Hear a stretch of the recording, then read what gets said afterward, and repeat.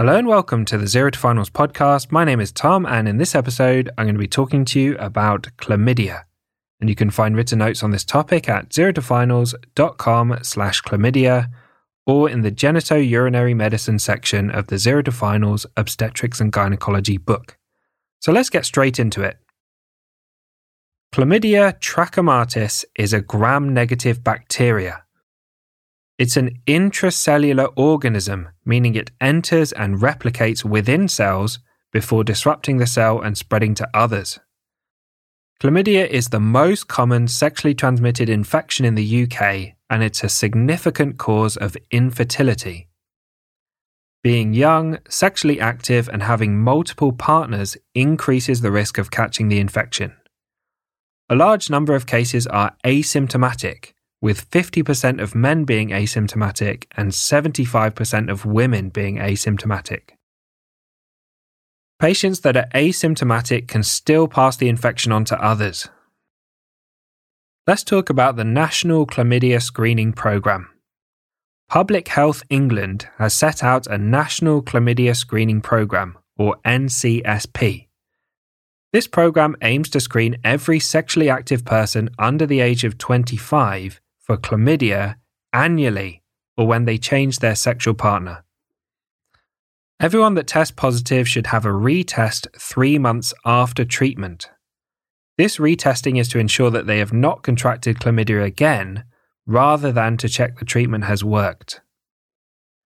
In general, when a patient attends a GUM or genitourinary medicine clinic for STI screening, as a minimum they're tested for chlamydia, gonorrhea, syphilis on a blood test, and HIV, also on a blood test.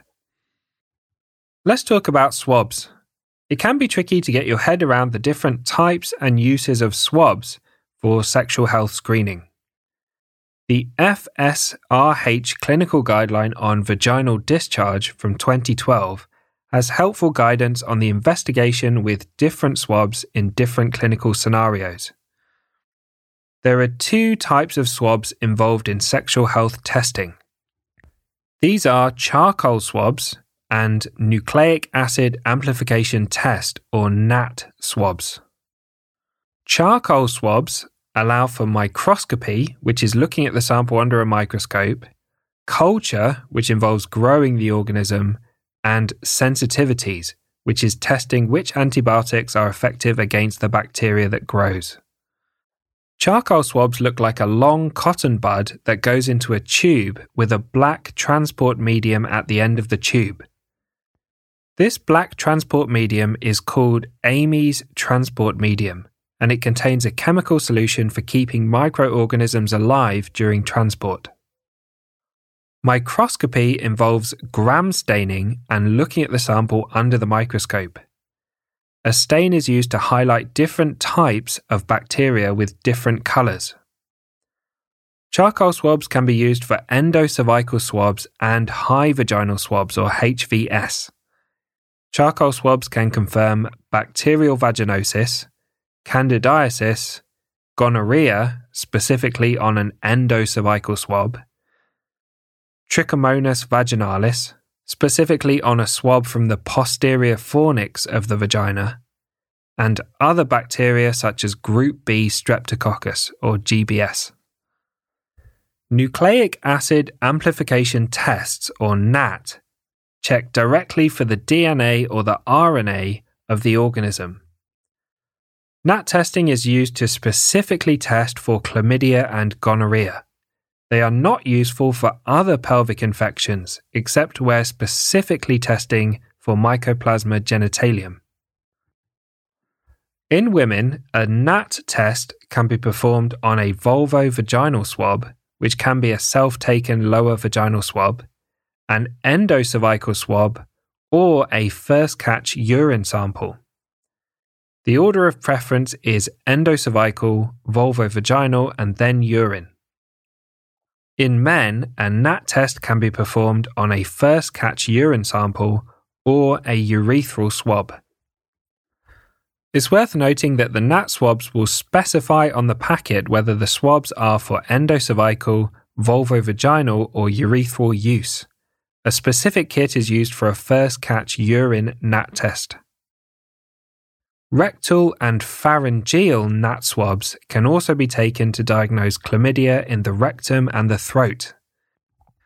It's important to consider rectal and pharyngeal swabs where anal and oral sex has occurred. Where gonorrhea is suspected or demonstrated on a NAT test, an endocervical charcoal swab is required for microscopy, culture, and sensitivities.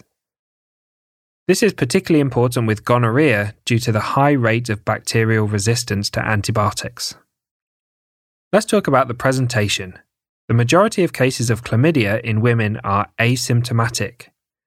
Consider chlamydia testing in women that are sexually active and present with abnormal vaginal discharge, pelvic pain, abnormal vaginal bleeding, for example, intermenstrual bleeding or postcoital bleeding, painful sex, which is called dyspareunia, or painful urination, which is called dysuria. Consider chlamydia testing in men that are sexually active and present with urethral discharge or discomfort, painful urination or dysuria, epididymoorchitis, or reactive arthritis. It's worth considering rectal chlamydia and a condition called lymphogranuloma venereum in patients presenting with anorectal symptoms such as discomfort, discharge, bleeding, or a change in bowel habits. We'll talk about lymphogranuloma venereum in more detail later. Let's go through the examination findings. In a patient with chlamydia, there may be no examination findings, or you may be able to find pelvic or abdominal tenderness, cervical motion tenderness, which is referred to as cervical excitation, an inflamed cervix, referred to as cervicitis, and purulent discharge. So how do we make the diagnosis? Nucleic acid amplification tests, or NAT, are used to diagnose chlamydia. This can involve a vulvovaginal swab, endocervical swab, first catch urine sample in women or men, urethral swab in men, rectal swab if anal sex has taken place, and pharyngeal swab if oral sex has taken place. Next, let's talk about the management. This section is based on the British Association for Sexual Health and HIV, or BASH, guidelines which were published in 2015 and updated in 2018. Always check the local and the national guidelines before treating patients, and this is a summary to help with your learning and exam preparation, not to guide clinical practice. First line for uncomplicated chlamydia infection is doxycycline 100 mg twice a day for 7 days. The guidelines previously recommended a single dose of azithromycin 1 gram orally as an alternative.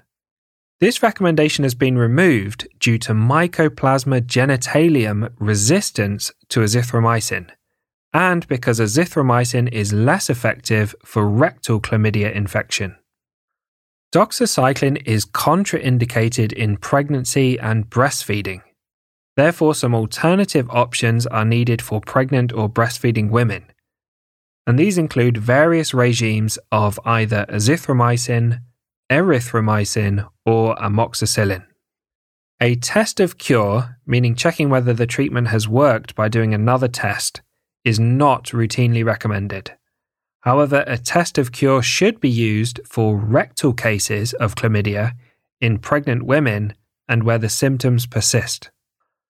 Other factors to consider when treating chlamydia are abstaining from sex for 7 days of treatment for all partners in order to reduce the risk of reinfection, referring all patients to genitourinary medicine or GUM for contact tracing and notification of sexual partners, testing for and treating any other sexually transmitted infections, providing advice about ways to prevent future infection, and considering safeguarding issues and sexual abuse in children and young people.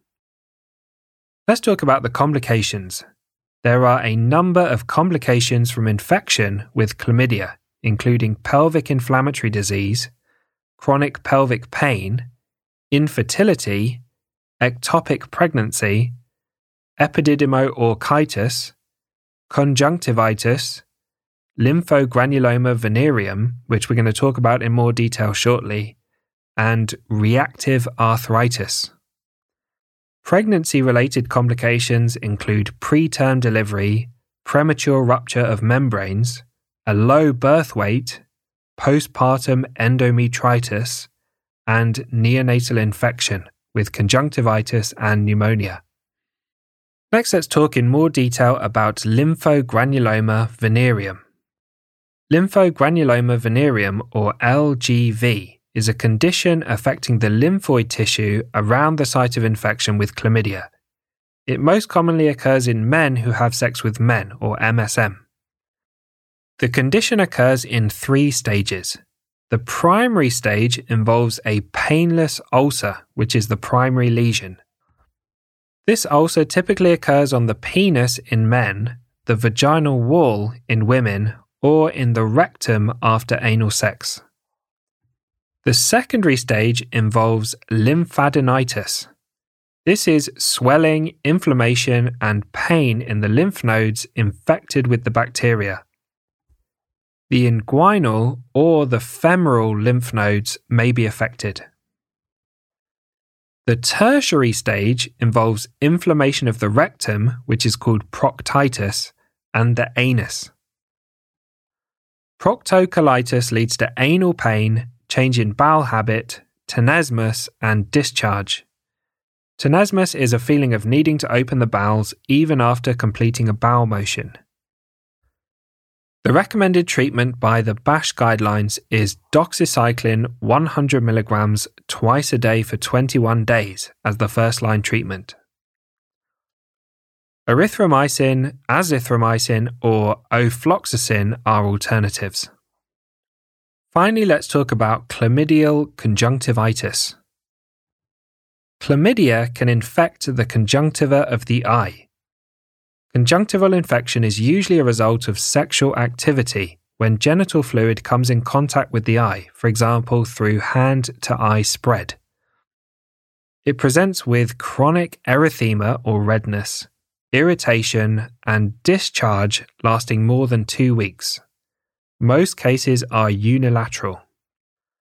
Chlamydial conjunctivitis occurs more frequently in young adults. It can also affect neonates with mothers infected with chlamydia. Gonococcal conjunctivitis is a crucial differential diagnosis and should be tested for. So thanks for listening to this episode on chlamydia. As always, a big thank you to Harry Watchman for perfectly editing the podcast, and I hope you join us for the next episode where we'll talk about gonorrhea.